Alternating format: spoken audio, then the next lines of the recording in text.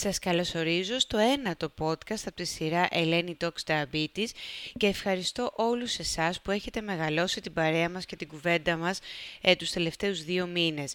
Είμαι η Ελένη Κουή και πλέον κάθε Πέμπτη σας έχω διαθέσιμο ένα νέο επεισόδιο με χρήσιμες συμβουλές και πληροφορίες σχετικά πάντα με το διαβήτη σας. Το κάθε επεισόδιο είναι διαθέσιμο στην ιστοσελίδα www.elenikui.gr. Την προηγούμενη εβδομάδα μιλήσαμε για μια ιδιαίτερη ομάδα, τα παιδιά μας και τους εφήβους με ζαχαρόδι διαβήτη τύπου 1. Ήθελα λίγο να ξέρουμε τα ιδιαίτερα χαρακτηριστικά της ομάδας αυτής και πώς θα μπορούσαμε να διαχειριστούμε καλύτερα ιδιαιτερότητες και δυσκολίες με τις επιλογές των γευμάτων και τροφίμων, την απρόβλεπτη κατανάλωση των μερίδων ή την απρόβλεπτη άσκηση σε διάρκεια και ένταση. Όλα αυτά λοιπόν μας απασχόλησαν στο προηγούμενο podcast και ελπίζω να ήταν ένα επεισόδιο που άκουσαν οι γονείς, αλλά και μερικά από τα μεγαλύτερα παιδιά και τους εφήβους μας. Σήμερα σκέφτηκα να ασχοληθούμε λίγο με κάτι που αφορά τους εφήβους, φοιτητές, ενήλικες, ανεξαρτήτως ηλικίας και εφόσον μιλάμε για καλοκαιρινή διάθεση, είχαμε αφήσει έξω από την κουβέντα μας μέχρι τώρα το θέμα του αλκοόλ. Πάμε λοιπόν σήμερα να μιλήσουμε με απλά, τελείως πρακτικά παραδείγματα αλκοολούχων ποτών, πώς μπορούμε να τα διαχειριστούμε, ποιες είναι οι σκέψεις που πρέπει να κάνουμε και γιατί καταρχήν συζητάμε για αλκοόλ και διαβήτη τύπου 1. Ας ξεκινήσουμε από κάποια βασικά χαρακτηριστικά του αλκοόλ ή αλλιώς αιθιλικής αλκοόλης. Πού την εντοπίζουμε? Σε οτιδήποτε έχει να κάνει με αποσταγμένα ποτά, στο κρασί μας, στην πύρα μας και σαφώς όταν αυτό συνδυάζεται με υδατάνθρακες όπως στα κοκτέιλ και εκεί εκτός από την αιθιλική αλκοόλη απαντούμε και χυμούς, αναψυκτικά ή σιρόπια με έξτρα γλυκόζη. Θα τα σχολιάσουμε σε λίγο. Το αλκοόλ λοιπόν ή η αιθιλική αλκοόλη απορροφάται από το στομάχι μας και κατά συνέπεια το λεπτό έντερο, άρα θα μεταβολιστεί, θα το επεξεργαστεί ο οργανισμός μας και θέλουμε περίπου 1 ώρα για να μεταβολήσουμε 30 γραμμάρια αλκοόλης. Τι είναι αυτά τα 30 γραμμάρια αλκοόλης? Ισοδυναμούν με 2 ποτήρια κρασί, των 150 ml ή 2 μικρά κουτάκια μπύρας. Τώρα, ένα άλλο χαρακτηριστικό του αλκοόλ είναι ότι ακριβώς επειδή μεταβολίζεται αποδίδει και ενέργεια. 1 ml αλκοόλ μας δίνει 7 θερμίδες. Θα μου πείτε τώρα Ελένη τι σημαίνει αυτό?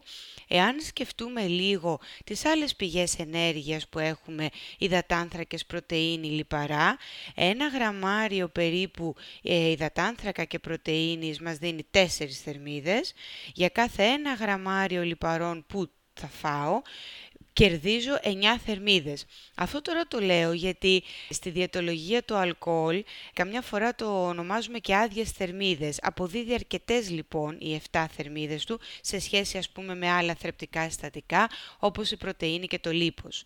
Τώρα, το αλκοόλ από τη στιγμή που θα καταναλωθεί από εμάς στη διασκέδασή μας, θα απασχολήσει κυρίως το σηκώτη μας. Το σηκώτη είναι ένα φανταστικό όργανο, έχει συνήθως μια βασική δουλειά να κάνει, να συνθέσει και να απελευθερώσει γλυκόζη όταν την έχουμε ανάγκη για άσκηση ή για να βοηθήσει μια πιθανή υπογλυκαιμία. Το σηκώτη λοιπόν έχει μια βασική δουλειά να κάνει, να έχει διαθέσιμη γλυκόζη.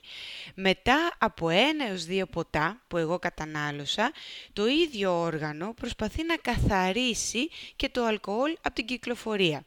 Έχει λοιπόν από τη στιγμή που ο άνθρωπος με τύπου 1 διαβήτη ξεκίνησε να πίνει, έχει δώσει στο σηκώτη του 2 δουλειές να κάνει. Το θέμα με αυτό το φανταστικό όργανο είναι ότι δεν θα κάνει και τις 2 δουλειές πάρα πολύ καλά.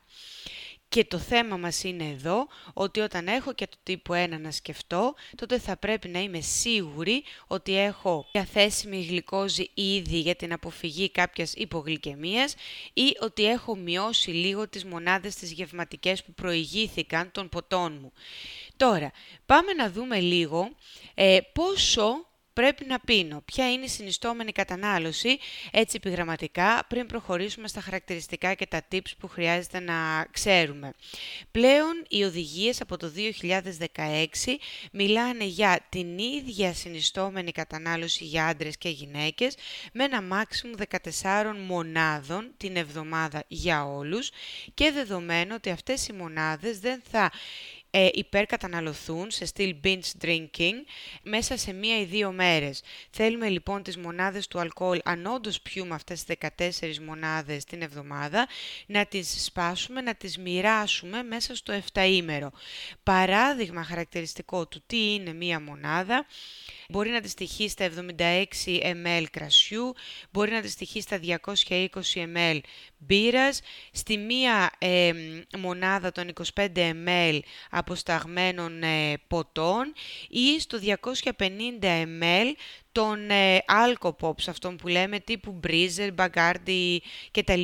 Τώρα, όταν σκέφτομαι αλκοόλ, είπαμε, και τύπου 1 διαβήτη, το πρώτο πράγμα που πρέπει να γνωρίζω είναι αν το αλκοολούχο ποτό που έχω μπροστά μου να καταναλώσω περιέχει ή όχι υδατάνθρακες.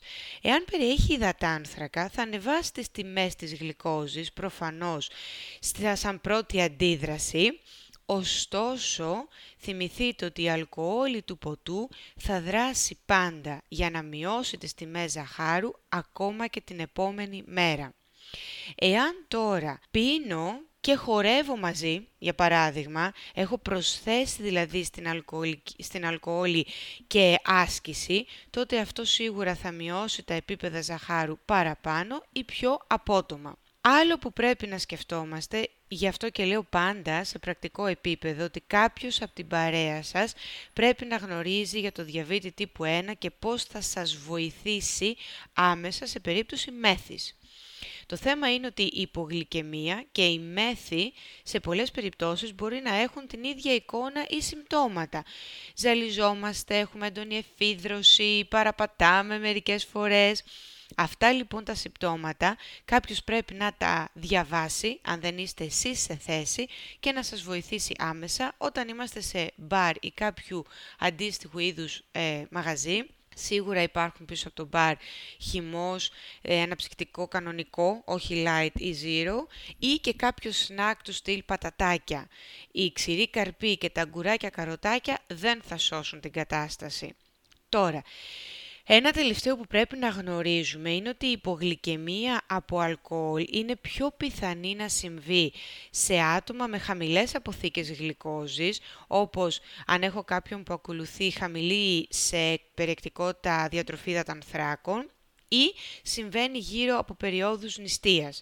Εδώ λοιπόν βρίσκει εφαρμογή το πολύ παραδοσιακό που ακούμε όλοι από τα εφηβικά μας χρόνια, μη πίνεις με άδειο στομάχι. Πάμε λίγο τώρα να σας δώσω, και μπορείτε, έχουμε πει, να ξανακούτε και να ξανακούτε τα podcast αυτά μέχρι να μαζεύετε την πληροφορία που αντιστοιχεί και βοηθάει τον καθένα, ή να σημειώνετε τις πληροφορίες που σας αφορούν. Καλοκαιρινά κοκτέιλ και η περιεκτικότητά τους σε υδατάνθρακες.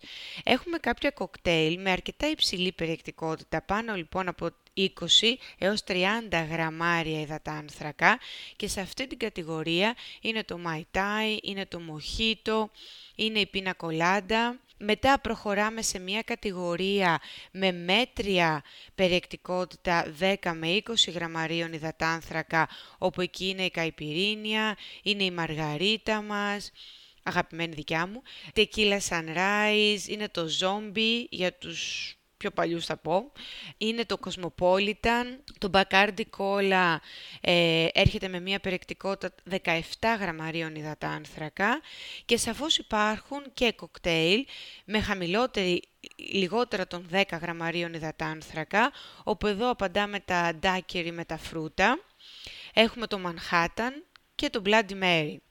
Άλλα παραδείγματα, έτσι για να σας βοηθήσω λίγο και θα σας δώσω τις πηγές μου σε λίγο, όταν μιλάμε για κρασιά, ανά 120 ml το μικρό το ποτήρι είναι 7 γραμμάρια υδατάνθρακες. Όταν μιλάμε για πόρτο, αυτά τα aperitif λικέρ που θα πιούμε στο τέλος ενός γεύματος ίσως για τα 50 ml μεζούρα, εκεί έχουμε 6 γραμμάρια υδατάνθρακα. Σαφώς έχουμε τα αποσταγμένα, τα καθαρά, όπως είπα στην αρχή, τζιν, βότκα, ρούμι, ουίσκι και το ούζο, το οποίο αναμεζούρα 45 ml των αποσταγμένων αυτών έχουν ίχνη υδατάνθρακα, άρα εκεί εφόσον δεν έχω καταναλώσει αλκοολούχο ποτό με υδατάνθρακα, το μόνο που με απασχολεί είναι να σκεφτώ ότι η αλκοόλη του ποτού θα δράσει για πολλές ώρες μετά, ώστε να προκαλέσει μια πτωτική τάση στα ζάχαρα όλων μας, ακόμα και ανθρώπων, το ξαναλέω, που δεν ζουν με τύπου 1 διαβήτη. Τώρα, οι πηγές που χρησιμοποιώ για την καταμέτρηση των υδατανθράκων στα αλκοολούχα αυτά ποτά είναι σαφώς και ο οδηγός της Ελληνικής Διαβητολογικής Εταιρείας και το αγαπημένο μου Carbs & Cals, αλλά και ένα site, το Fat Secret, το οποίο έχει πολλή πληροφορία συγκεντρωμένη και αρκετά παραδείγματα κοκτέιλ μετρημένα και δοσμένα σε γραμμάρια υδατανθράκων. Πάμε να μιλήσουμε πρακτικά, είπαμε σήμερα, σαν μικρό σφινάκι πληροφορίας όσον αφορά το αλκοόλ και τον διαβήτη σας. Τι κάνουμε? Δεν κάνουμε κανονικά τη δόση εάν δεν γνωρίζουμε πώς μας επηρεάζει το αλκοόλ, πάντα μιλώντας για αλκοολούχα ποτά με υδατάνθρακες. Ξεκινάμε με τη μισή δόση για τους υδατάνθρακες του ποτού και ασχολούμαστε με τα πρώτα 2 ποτά. Θα μου πείτε, Ελένη, τώρα αν πιω εγώ 3-4, τι θα κάνω με τους υπόλοιπους υδατάνθρακες? Δεν θα κάνετε απολύτως τίποτα, γιατί στα 3-4 ποτά έχει μαζευτεί αρκετή αλκοόλη ώστε να δράσει σαν έξτρα μονάδες ινσουλίνης. Τώρα, υπήρξε γεύμα πριν την κατανάλωση αλκοόλ, τότε πάλι θα πρέπει να είμαστε συντηρητικοί με τη δόση τη γευματική και ίσως να χρειαστεί να τη μειώσουμε κατά 40 με 50% και σίγουρα πάντα μιλάμε για ένα γεύμα που περιείχε υδατάνθρακες. Εάν τώρα έχουμε έντονη άσκηση και κατανάλωση αλκοόλ, χρειάζεται να σκεφτούμε για τους χρήστες της αντλίας, αυτό πιο εύκολο, μια πιθανή μείωση βασικού ρυθμού τη νύχτα που θα ξεκινήσει με ένα ποσοστό 20 έως 30% και εδώ θα πω ότι αν είχαμε πραγματικά έντονη κατανάλωση αλκοόλης, που ακούω καμιά φορά από φοιτητές, τους οποίους έτσι γνωρίζω, μπορεί ακόμα να χρειαστεί και λιγότερη ινσουλίνη με το πρωινό γεύμα. Ανακεφαλαιώνοντας λοιπόν, είναι χρήσιμο τώρα που ξεκινάμε τις διακοπές μας και θα βρεθούμε λίγο με παρέα και θα θέλουμε ίσως να διασκεδάσουμε και να πιούμε λίγο παραπάνω, να ξέρουμε πώς λειτουργεί το αλκοόλ και πώς επηρεάζει τα επίπεδα ζαχάρου μας, κάποιος από την παρέα να γνωρίζει για να μας βοηθήσει. Δεν πίνουμε ποτέ με άδειο στομάχι, μετράμε τα ποτά που πίνουμε για να ξέρουμε τι θα κάνουμε αν πρέπει να επέμβουμε με συντηρητικά μπόλους για τους υδατάνθρακες.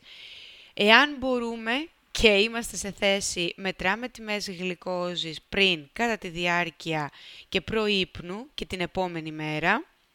Είμαστε πάντα προετοιμασμένοι για μια πιθανή υπογλυκαιμία και αν έχετε δει ότι υπάρχει μια σταθερά και έντονη πτωτική τάση, ακόμα και αν κάνατε όλα αυτά, τότε τρώμε ένα σνακ με υδατάνθρακα χωρίς μονάδες προείπνου. Αυτά είχα να σας πω για το αλκοόλ, είπαμε ένα μικρό σφινάκι πληροφορίας.